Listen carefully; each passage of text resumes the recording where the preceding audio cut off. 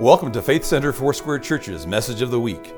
For more information on the church or ministry, head on over to our website, eurekafaithcenter.org, or find us on Facebook or Instagram. Now, we hope you enjoy this message. My kids are hilarious. Every morning that they have school, I have to take them to school, right? I have to get them up, get them ready for school. Not always the easiest task, not always pleasant. They don't always go quietly and calmly. Sometimes there's a little bit of stress associated with getting out of the house. Sometimes some yelling involved. Could be anybody, really. But it's not easy. It's not easy to get the kids to school. But eventually we get them in the car, we get to school, we drop them off and kick them out of the car. But Lizzie, if you haven't met my 6-year-old, she always takes forever to get out of the car. And it's not because she's little, it's because she is the queen. And I'm going to take my time, and I'm going to get out of the car as slowly as I would like to, Mother. Thank you very much. So I patiently wait for Elizabeth to get out of the car, and I roll down my window and I say, "I love you, Lizzie. I love you so much. Have a good day." And she goes, "I love you too, Mommy, more than anything except Jesus." And yeah, it's so sweet. It makes me really love her, especially in those moments when I'm not feeling very much love towards her. I'm like, oh, at least she loves Jesus, right? Lord, take care of her. She needs it. So do I. But yeah, my hope is that every person who calls Jesus Lord feels the same way. I love you more than anything except Jesus, right?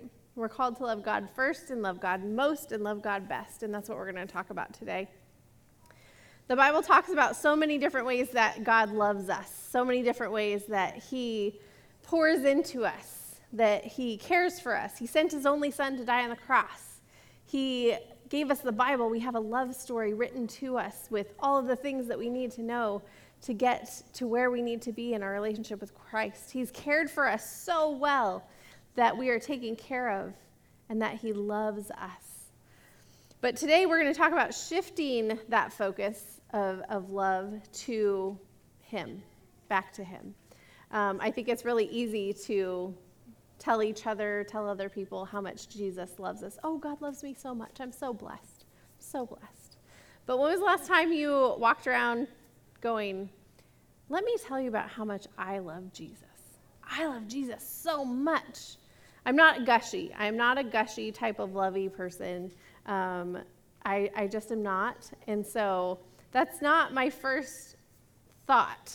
I don't do that with people either. I'm working on it. But my first thought isn't to be like, "Oh, let me tell you how much I love Jesus. I love him so much." Right? That's not my first go-to. But so I'm learning too, and we can learn about this together. But I have a friend, and he told my husband and I the other day, he was going through the drive-thru, and he goes through the same drive-thru every day, gets the same coffee every day from the same barista every day. And so he's going through the drive-thru, and he had like a camp shirt on or a Jesus shirt or something. And the barista goes, "Are you a Christian?" And he goes, "Well, yes, I am." And she goes, "Wouldn't have thought."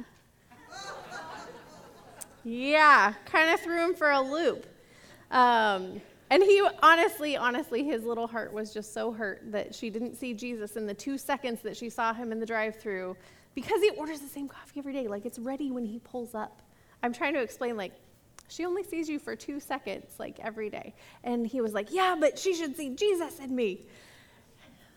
It did make me think, I really, really, really, really, really do want Jesus to be seen through me. I want people to see Jesus in me. But those little things remind us that people are always watching, right? People are always looking to see what you're going to do. The Bible tells us that out of the abundance of the heart, the mouth speaks. And I want my heart to be filled with love towards God. So much so that everything I say, everything I do is reflected of him. Today we're talking about loving God back. We're talking about loving him well, loving him as he deserves to be loved. But first we need to know who God is in order to do that. Our key verse for today is Mark 12:30, and it's, "Love the Lord your God with all your heart, with all your soul, with all your mind, and with all your strength." Most people think that that verse begins with, "Love the Lord with all your heart." Kind of does. It really begins with, "Love the Lord your God." So who is the Lord your God? There's a place in your bulletin for you to write that if you want. I suggest maybe getting a journal or something. It's really healthy. It's a spiritual discipline to journal, to write down what the Lord speaks to you. But I would think about, how do you love the Lord your God? What does that mean to you? Who is he? Who is the Lord your God? And I remember growing up, the first image I had of the Lord was, he's my daddy. I came to know the Lord when I was in the 3rd grade, watching TBN with my mom or something. And I wanted to accept Jesus in my heart, and so I did. And the first thing that I recognized in him was that he is the perfect father. He is my perfect father. But out of that, he became so much more, right? We don't put God in a box. Don't put God in a box. He becomes so much more when we learn to love him and we learn to grow in him. And I learned when I was little, I learned a creed, and it's called the Nicene Creed. It was authored in 325 AD. And what it was is it's a statement of belief. It's a profession of faith that the people of the church came together and said, we need to let people know this is what we believe. This is what our faith is based on, especially because there are so many different religions and sects and just different things going on in those times. And so they came up with this creed, and it says, we believe in one God, the Father, almighty maker of heaven and earth, of all that is seen and unseen. We believe in one Lord, Jesus Christ, the only Son of God, eternally begotten of the Father, God from God, light from light, true God from true God, begotten, not made, one being with the Father. Through him all things were made. For us and for our salvation he came down from heaven. By the power of the Holy Spirit, he was born of the Virgin Mary and became man. For our sake he was crucified under Pontius Pilate, suffered, died, and was buried, and on the 3rd day he rose again according to the Scriptures. He ascends into heaven and is seated at the right hand of the Father. He will come again in glory to judge the living and the dead, and his kingdom will have no end. We believe in the Holy Spirit, the Lord, the giver of life, who proceeds from the Father and Son, and with the Father and Son he is worshipped and glorified. He has spoken through the prophets. We believe in one and holy apostolic church. We acknowledge one baptism for the forgiveness of sins, and we look for the resurrection of the dead and the life of the world to come. That's a lot of things that God is. That is who he is. God the Father, God the Son, God the Holy Spirit. That is what we believe as a church, but you have to decide what you believe about God in your heart. Who is he to you? As we get to know him more, we should want to know who he is. We should be falling in love with his word. We should be falling in love with the Holy Spirit. We should be falling in love with all aspects of who he is.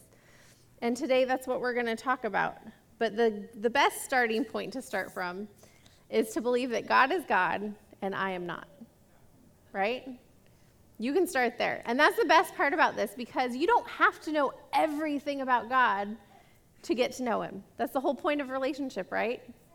You don't just walk up to somebody on the street and you're like, hi, I'm Bob. Hi, I'm George. Okay, I know everything about you now. That's not how it works. You have to get to know somebody. You have to be in relationship with somebody. Mark 12:30 says, you shall love the Lord your God with all your heart, with all your soul, with all your mind, and with all your strength. And the first part of this is you shall love the Lord your God with all your heart. God always starts with the heart. He always speaks to your heart first. That's the part of us that says, okay, I know there's something out there. I know there's a God. What does that mean? What does that mean to me? Who is he? And if we're willing to step into that and say, okay, God, show me. He totally will, and he does. Jeremiah 29:13-14, God says, you will seek me and find me when you seek me with all of your heart. I will be found by you. To love the Lord with all your heart means to seek him. To love the Lord with all your heart means to earnestly seek him. It means to love him with all your emotions, at all times, in all situations, the good, the bad, the ugly, all of it. The Bible says that he will never leave us or forsake us. And when we love the Lord with all of our heart, we kind of start to turn that around. And we come to the place where we want to say to him, Lord, I'm never going to leave you. I'm never going to forsake you. That's what your heart says to the Lord once you've accepted him. Isaiah 61:10 says, I greatly delight in the Lord. My soul rejoices in my God, for he has clothed me with garments of salvation and arrayed me in a robe of righteousness. Heart love is a gut feeling type of love. It is a loyal type of love. And it's a love that grows deeper and deeper until we truly reach the place where we can say, I am content no matter what, because of Christ who gives me strength, sustenance, and courage. That's Philippians 4:11 through 13. I am content no matter what. That's what heart love does. The root word of courage is the word cor, which in Latin it means the word heart. Loving the Lord with all your heart is courageous. It's intentional. Psalms 27:8 says, my heart says of you, seek his face. Your face, Lord, will I seek. In this verse, the author is saying, my heart is telling me, my heart is screaming at me to seek the face of the Lord. And so I will seek his face. You see, once we've made that decision, once we've made that choice, once we've even made that acknowledgement sometimes that God is God, our heart starts seeking his love. Our heart starts seeking his face. We don't always recognize that, which is why we look for love in so many different places, right? Why we look for that contentedness in so many other places. But what we're really looking for, what we're really seeking is the Lord. What we're really seeking is his love to fill our heart. If we make our prayer, Lord, help me to seek your face, then it will become our heart's desire to seek his face. Because what we ask him for, he's going to give us. If you ask for him to give you the will and the desire to seek his face, then he's going to make it possible for you to seek his face. Sometimes it's not easy. Sometimes I'm tired. Sometimes I'm exhausted. But if I say, Lord, help me, he's always there to help me want to seek his face. Psalm 63:1 says, you, God, are my God. Earnestly I seek you. I thirst for you. My whole being longs for you in a dry and weary land where there is no water. If loving the Lord with all your heart is earnestly seeking him, then to love the Lord with all your soul means that you thirst for him. The soul is the wellspring of life. To love the Lord with all your soul means that you are thirsting for him. Psalm 63:1, I thirst for you. My whole being longs for you. Let your whole being long for the Lord. Loving the Lord with all your soul is an automatic function. Once we've loved the Lord with all of our heart, and I should say, like, all of these things keep happening forever. We're never going to master this verse. Love the Lord with all your heart, with all your soul, with all your mind, with all your strength. You're never going to get there till we get to heaven. So this isn't like a checklist. This isn't like, oh, okay, got the heart. Let's do that. Okay, let's do the soul next. No, all these things work together. But I do believe that the Lord puts them in order for a reason. He starts with the heart, and we're moving to the soul. And your soul thirsting for him is an automatic function. It's just like breathing. Breathing is an automatic function that we have, right? If you don't breathe, you pass out. It's pretty cut and dry, right? You got to have oxygen to survive. You guys know that? Yeah? Yeah? We awake? Did you know that there are unhealthy and healthy ways to breathe?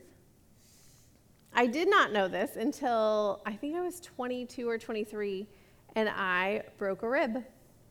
I was playing football. I was being stupid, and I shouldn't have been doing it. And I broke a rib, and I went to the doctor and said, fix me. And he goes, I can't. And I'm like, what? And he goes, well, yeah, you have a broken rib.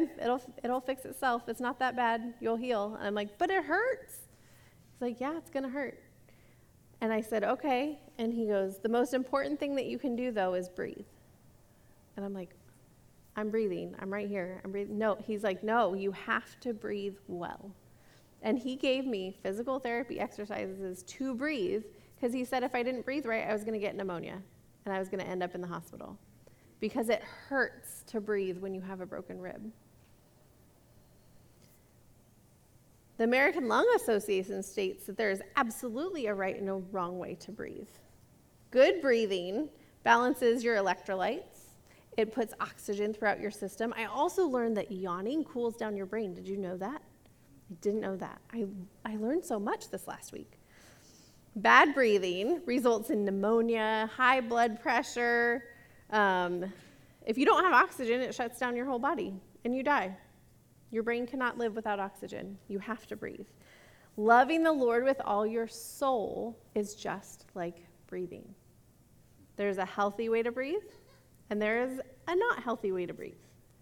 If you're not breathing, you're dead. Loving the Lord with all your soul is just like breathing. If we do it right, we thrive.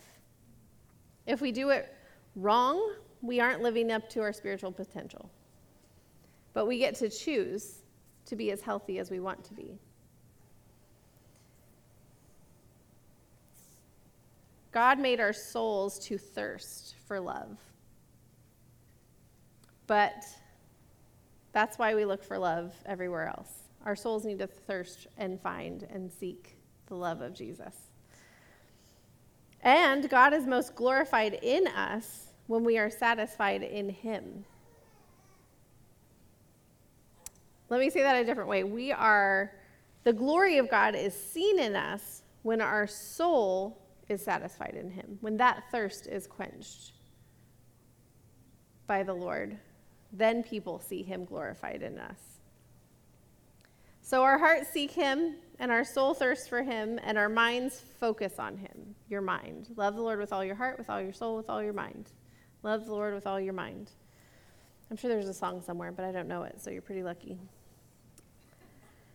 Loving God with all our mind means to intentionally turn our focus to him. It's a choice. Just like we choose to be healthy in life, we get to choose to be healthy in him. And when we love God with all of our mind, we intentionally turn our focus to him, making him a priority in our mind, holding every thought captive to the Lord. Loving God with my mind means renewing my mind daily. It means checking in with him. It means talking to him. It means studying his word. It means making sure that all the things in my head are of him. And when they're not, calling myself out and talking to the Lord about it. Holding myself accountable to him. 600 years ago, before Jesus came to the earth, 600 years before Jesus came, the Lord said to his people through the prophet Jeremiah, "The time is coming when I will make a new covenant. It will not be like the covenant that I made with your ancestors when I took them by the hand to lead them out of Egypt, because they broke my covenant, though I was a husband to them." God says, I am making a new covenant, writing the word on our hearts. I will put my law within them, and I will write it on their hearts, and I will be their God, and they shall be my people. Jeremiah 31:33. We have to let God write his words on our hearts. All of those Bible verses, all of those scriptures that you memorized when you were little, that's what that means. God's written those words on your heart. And sometimes we can't help it. Like, we learned all those things when we were little, and they're there, and God recalls them as we need them, but we still have to continue to learn. We have to continue to write his word on our hearts. We have to continue to let him plant it in there. And we do that by not allowing other things to take hold, taking up the space. I don't know if you guys were here when the first time I preached, I used this glass jar, and it had rocks and sand in it. And I used it as a completely different analogy, but it reminds me of like all of the thoughts and things that we put in our mind. All of them are all those rocks filling up a jar. Imagine rocks filling up a jar. Here's a thought, here's a thought, here's a thought, here's a thought, here's a thought. And then the Lord pours himself in on us. And if those thoughts aren't all of the Lord, then they're useless. Like all of those things in there, it doesn't make that much sense, my analogy, but it's all useless. Anything that's not of him is not going to be helpful. It is not going to help me. Part of our job is to study him, study who he is. We have to learn about him in order to love him well. Have you ever met somebody who is in a relationship and they didn't know anything about the person they were dating? What's their favorite color? I don't know. What's their favorite food? I don't know. Do you even know this person? Seriously. If we know God, if he's in our heart and we're loving him with our soul, in order to love him with our mind, we have to get to know him. We get to know his likes. We get to know his dislikes. We get to know how he likes to be loved. And out of that, we can love others. Out of that, we can take care of ourselves. But we have to love God and learn how to love him. We have to listen to him, right? I have learned to listen. I am not a good listener in general, especially if my brain's going. Anybody else like that? My brain is going, I cannot hear what you're saying. Some of you are identifying with me right now. But your brain's going, and you can't hear what anybody's saying. But when you're in a relationship, you learn to turn that off. You learn to care about what the person is saying.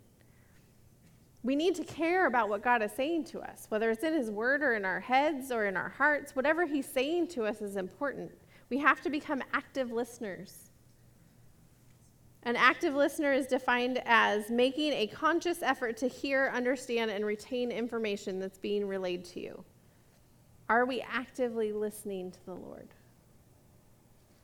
Or sometimes we do hear him, and sometimes we go, oh, well, whatever. Right? I do it. Amen. I have silly things. So I don't know if I've told you guys this. The Lord gives me parking spots. I love parking spots. I love the parking spot right next to the door to the store. The Target parking spot? You know what I'm talking about. Everybody loves that spot. And every once in a while, I will have a terrible day. I'll just have a terrible day, and I'll be praying. I pray a lot in my car. I don't know if you guys do that. I pray in my car a lot. But I'll be having a terrible day, and I'm just like, Lord, I just need something. And he'll be like, just wait. And I'm like, okay. No, literally wait. I'm like, no, I'm finding a parking spot. I'm not going to wait. And I will come around, and I will find a spot, and then I will see it. The Target spot was open. And I did not wait. I did not look up, and it was right there for me, and I didn't get it because I wasn't willing to wait. And that's just a silly example, I know, but we have to listen to the Lord in the silly things. If he says, go to CVS and buy a lollipop, go to CVS and buy a lollipop.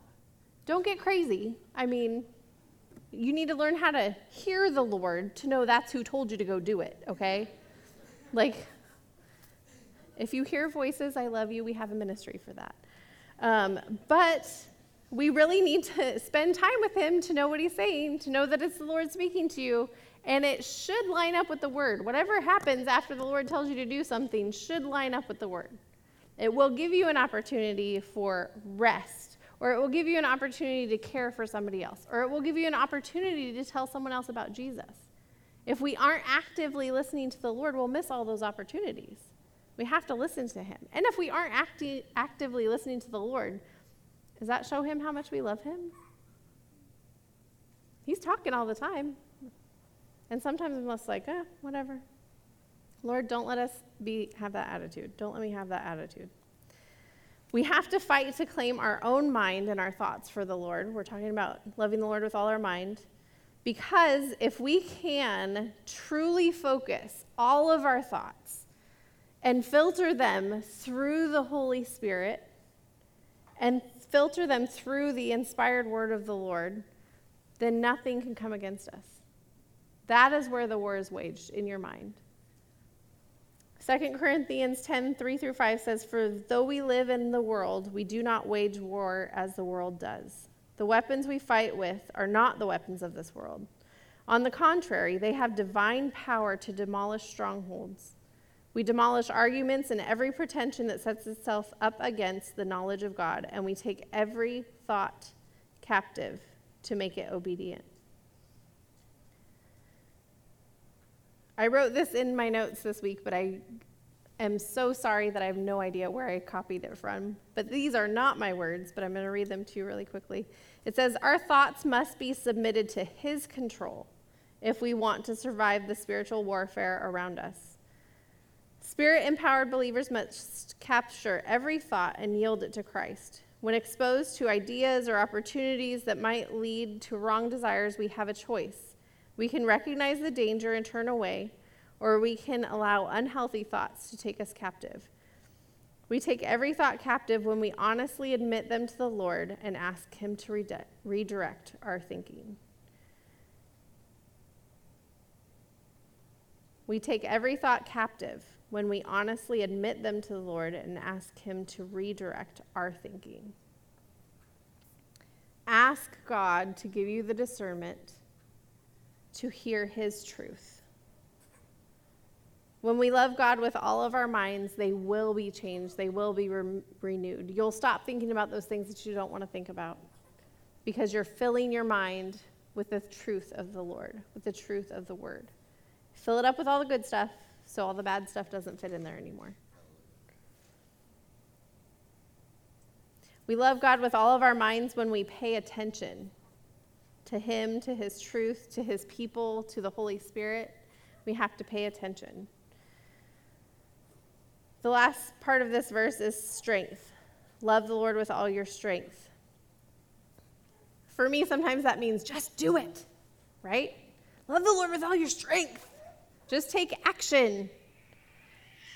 To love the Lord with all your strength and all your might is actually the opposite. It means to surrender.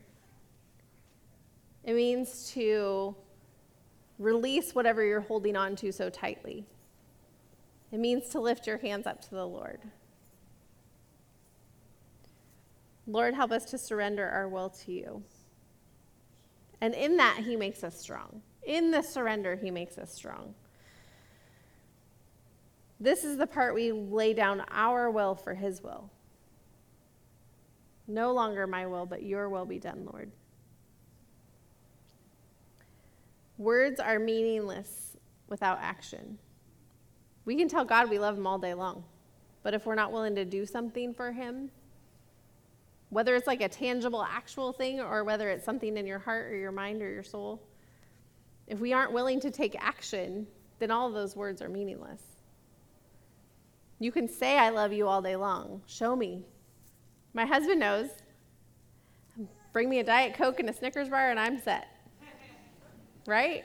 It's the little things. You know me. You know what makes me happy. He also has a huge gift for patience, so that helps a lot.